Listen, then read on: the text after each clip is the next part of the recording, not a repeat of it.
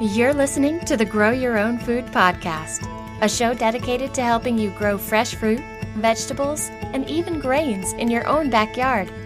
In every episode, you'll get growing tips, recipe inspiration, and more. Ready to get growing? Then let's jump in.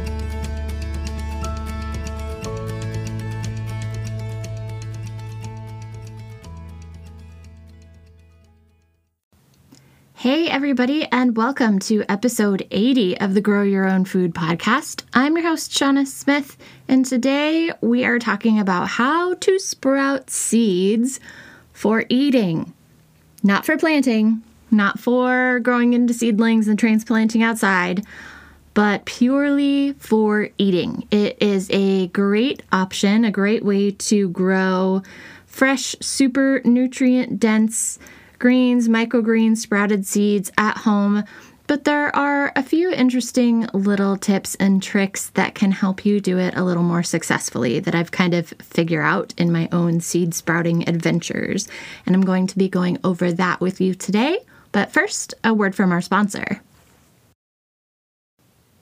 So back in 2019, which honestly feels like a million years ago, Mr. B and I set ourselves the challenge, or rather, I set us the challenge and Mr. B obliged, of pretty much only eating produce that we'd grown ourselves for the whole year. And I honestly kind of figured that we were doomed from January to April as far as certain things went. I knew I had a lot of pasta sauce. I knew I had a lot of, jalapenos that I had frozen. I had some onions. I had some garlic. So I had options. I had lots and lots of winter squash, thankfully, because that stuff keeps forever. But I knew I was really going to miss salad greens. And around about February, I was right. I really kind of started seriously jonesing for those things. And it's no wonder, right? February is about the time where you start really, really getting sick of the cold. The holidays are over. You are ready for it to start warming up. And Mother Nature is just not obliging. I was like, well, we're kind of stuck because I can't really grow any greens. And then I had a light bulb moment. And I was like, oh my gosh, we could sprout seeds like alfalfa sprouts and mung bean sprouts, and we can also grow microgreens. Obviously, you can't grow, make a whole salad out of microgreens, but really nice, nutritious garnish for certain flavors that would still kind of like fulfill a little bit of that craving for fresh salad greens. So started growing jar after jar and tray after tray of sprouted seeds and microgreens. And I learned along the way that there are a lot of little kind of must-knows that you need to be aware of in order to do it successfully. So going over all of those today. And the very first thing that I want to make sure is very clear to you if you are thinking about sprouting seeds for eating or microgreens is that you make sure you purchase seeds meant for sprouting and eating or meant for microgreens, especially if, you are committed to organic gardening or eating organic produce, because not all seeds come from organically raised plants. And in fact, a lot of those vegetable seeds you order probably aren't, unless they are specifically designated as organically grown. They don't come from organic fruit.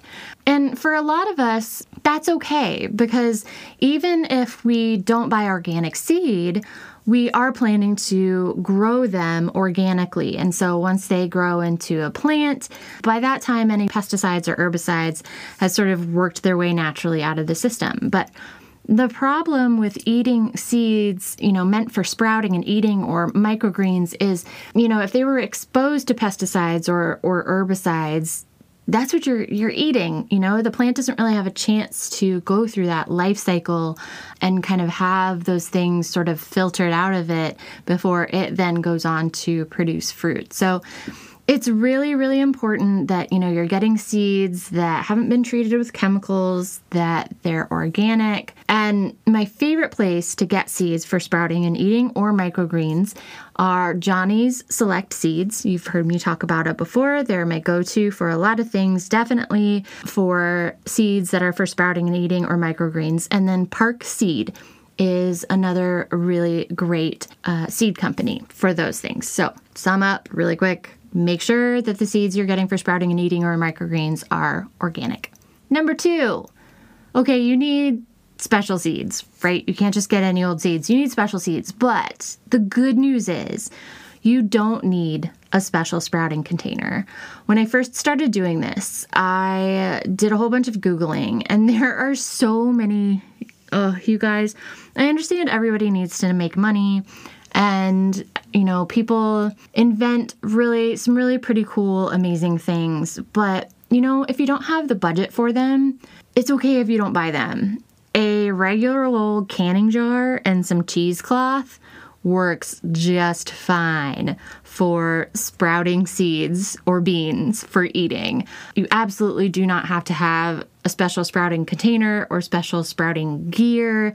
If you don't have cheesecloth, a paper towel will work. You'll see from the pictures in the sister post for this episode that I used a paper towel. It's totally fine. It works just the same. As long as it's breathable, you're good. So let's move on to how to do it. Your first step for especially sprouting seeds for eating or beans for eating is to soak them. And a lot of us soak seeds or certain kinds of seeds before we plant them, right? So this should seem pretty normal. You'll want to place probably no more than a tablespoon to start in a quart-size mason jar. And then add a 1/4 cup of water to the jar.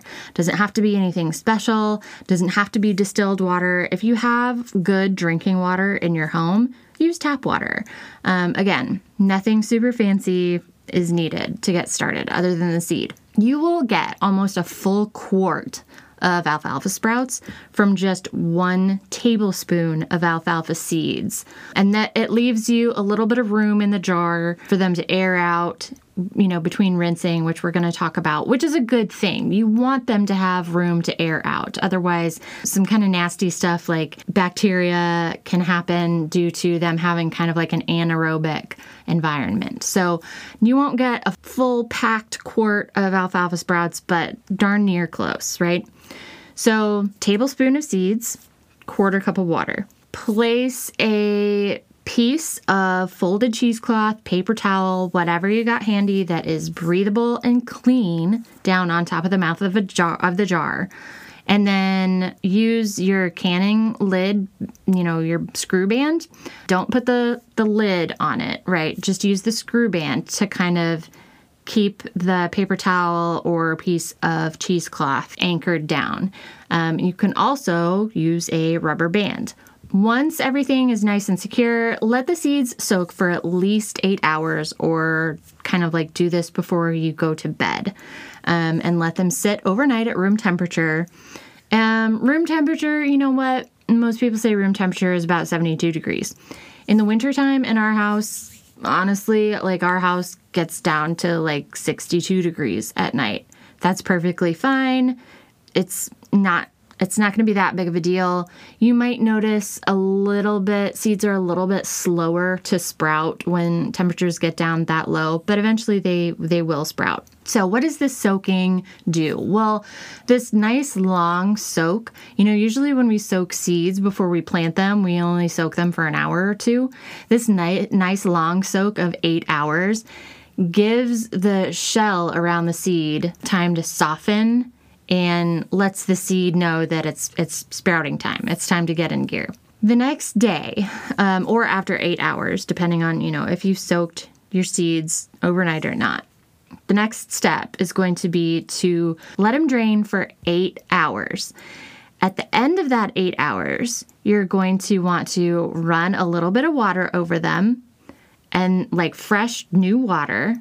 So take the cheesecloth off, paper towel, what have you, take it off, add, say another quarter cup of water, swish them around nice and gentle, put that cheesecloth or paper towel back, and then drain them again.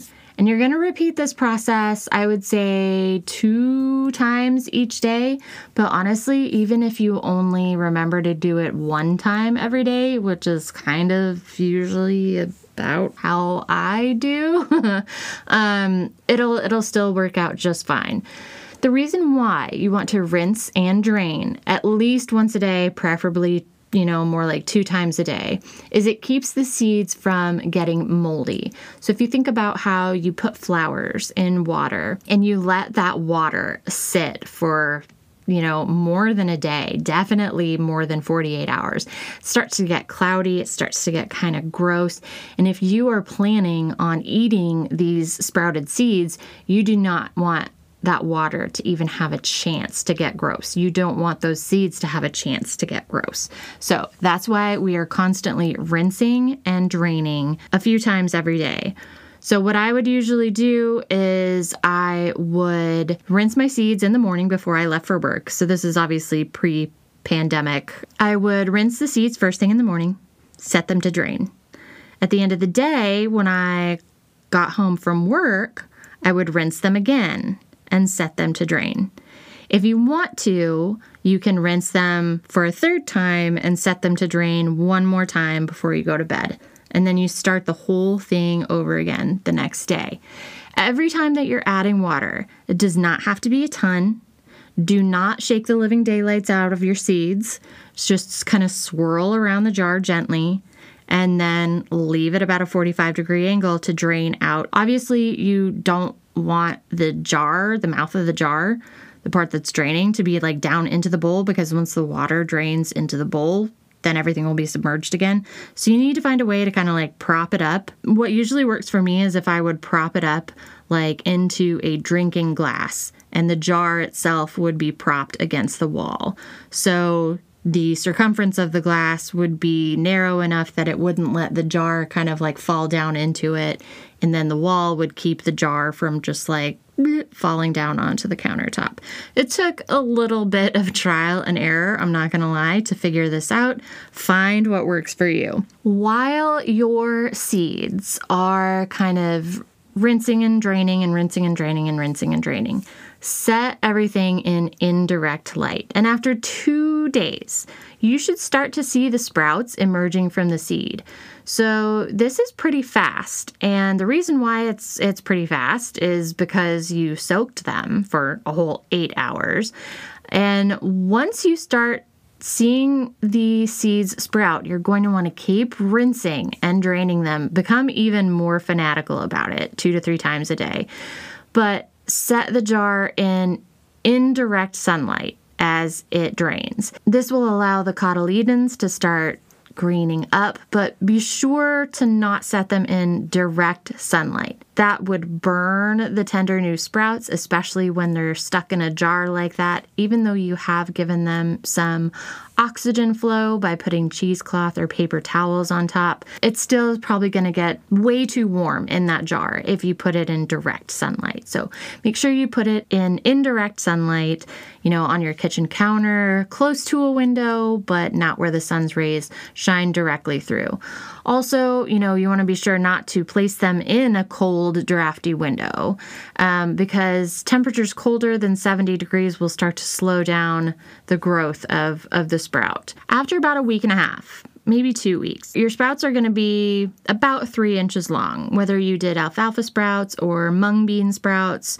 Those are those delicious, crunchy sprouts that you see in a lot of Asian soups. They're going to be plenty long enough for you to eat at that point. So once they're that long, you do one last rinse and drain for a few hours. And then what you'll do is you'll need to hull them. And what hulling is is just removing all of those teeny tiny little seed shells and unsprouted seeds from your finished sprouts that you plan to eat. You'll find that most of the empty seed holes or seeds that haven't sprouted will stick at the bottom of the jar when you go to drain them the final time. And this honestly saves a decent amount of work. Take the sprouts out of the jar, place them in a clean bowl. Make sure they have room. So make sure that it's maybe a little bit bigger bowl than you need. And then fill the bowl with clean water and swirl the sprouts around. Then use a fork to remove the clean sprouts, again, whether they're alfalfa sprouts or mung bean sprouts. Remove them from the water and put them in a clean, dry container. I know this seems like a lot of trouble to kind of hull the sprouts, but removing the seed shells will help you avoid contamination from bacteria. And it's also kind of weird getting a whole bunch of sort of like crunchy seed shells when you're not expecting them. Once the sprouts in the bowl are mostly dry, so don't put them in the refrigerator or anything like that right away. You want to give them a chance to dry a little bit in the bowl once you kind of pick them out of the water with the fork. Once they're mostly dry, though, you can go ahead and store them in a covered container in the fridge, and they'll stay edible for several days. I would say around 5 days. After that, they're going to start to brown, they're going to start to go mushy, they're going to start to smell funky. And if they start to reach that point, even if you're just kind of like, better safe than sorry, toss them in the compost and start a new batch. I would say 3 jars going at a time. Back when I was doing this a lot, when we were only eating produce that we grew ourselves, I would have a jar that was pretty much ready to eat, a jar that was halfway through, and then a jar that I had just started. So I sort of constantly had a rotating supply because it does take about 2 weeks from start to finish to grow your sprouts. I had a rotating supply of alfalfa sprouts and bean sprouts for various uses, salads and sandwiches and toppings on dishes. But, and this brings me to sort of the next half of this, you do not have to stop at alfalfa sprouts or bean sprouts. You can grow microgreens. They are a wonderful way to get tons of fresh flavor and nutrients into your winter meals. You can use them to top just about any dish, from like a meat entree to a soup or a stew.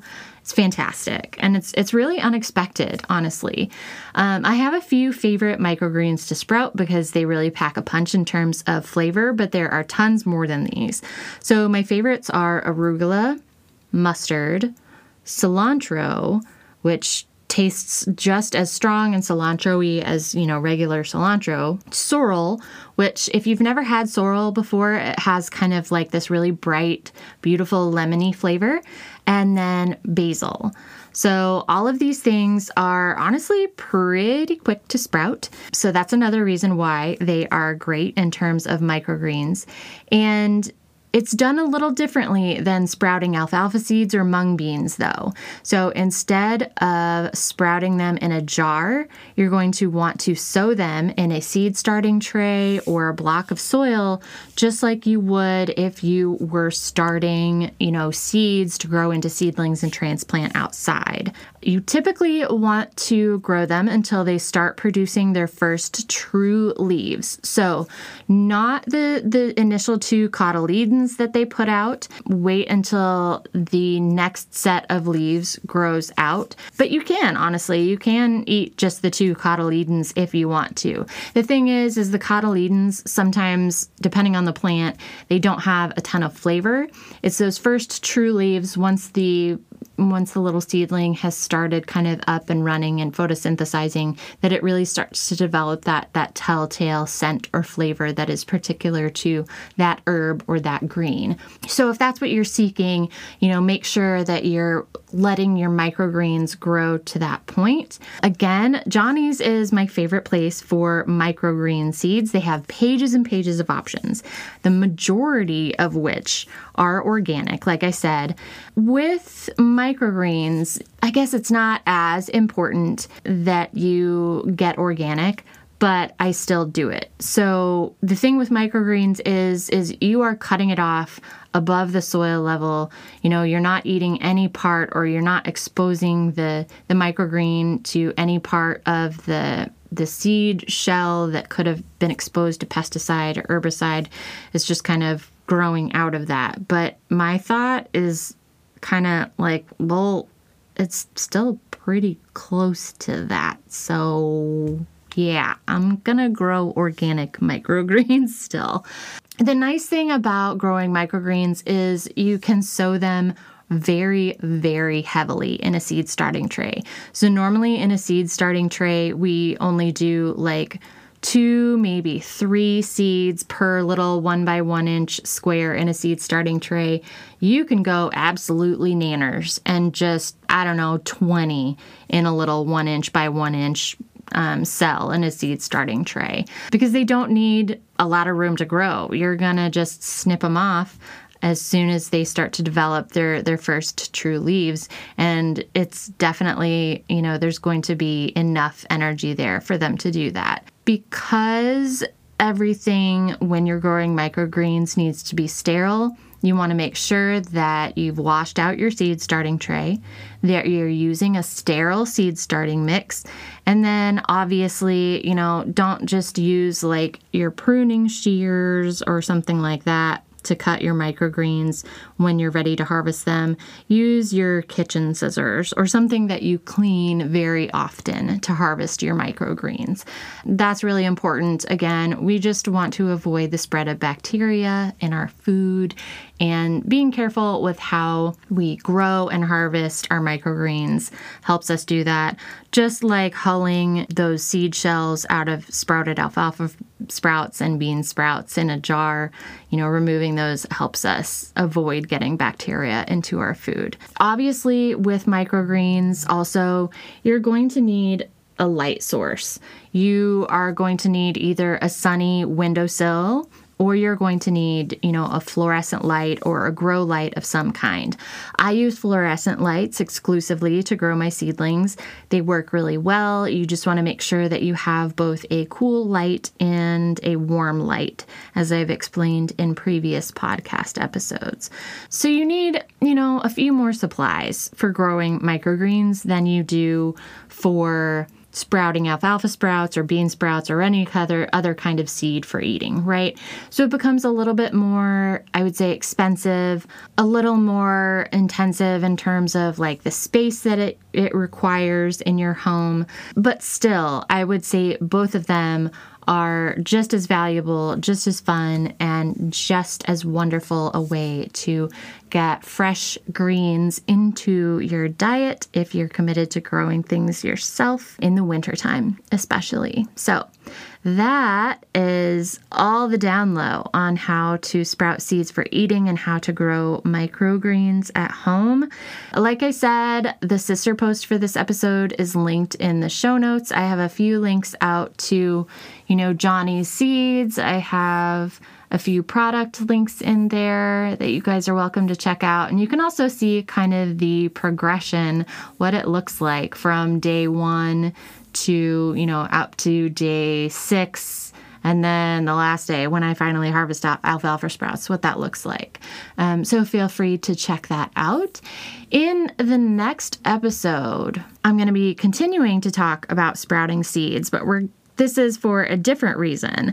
We're going to be talking about how to test sprout seeds to determine their germination rate, right? The viability of the seeds for this year. So if you have these leftover packets of seeds, how the heck are you supposed to know how many you're supposed to plant? If you want like 8 tomato plants and you have tomato seeds that are like 5 years old, how do you know that you're not overseeding or underseeding or what have you? You test sprout your seeds. And I'm going to be telling you all about how to do that in the next episode.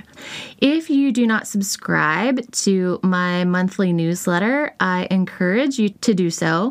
Just head over to beeandbasil.com And you can sign up for the newsletter at the very top of the homepage. You can also sign up over on the right-hand column. There's a little widget in there that allows you to sign up. I never, ever spam. I only send out the newsletter. Right now, I'm sending it out once a month. And I never sell your information to anybody, your email address. I wouldn't even know how to do that, honestly, if I wanted to. And I'm too busy to try and find out. So you don't have to worry about that. But it's really exciting because I have definitely amped up that newsletter for 2021. It's got a lot of useful stuff in it. So if you don't subscribe, I hope you will check it out. And with that, thank you so much. I will talk to you guys in the next episode. Thanks for listening to the Grow Your Own Food podcast. Visit beeandbasil.com for helpful how-to articles, images, and recipes.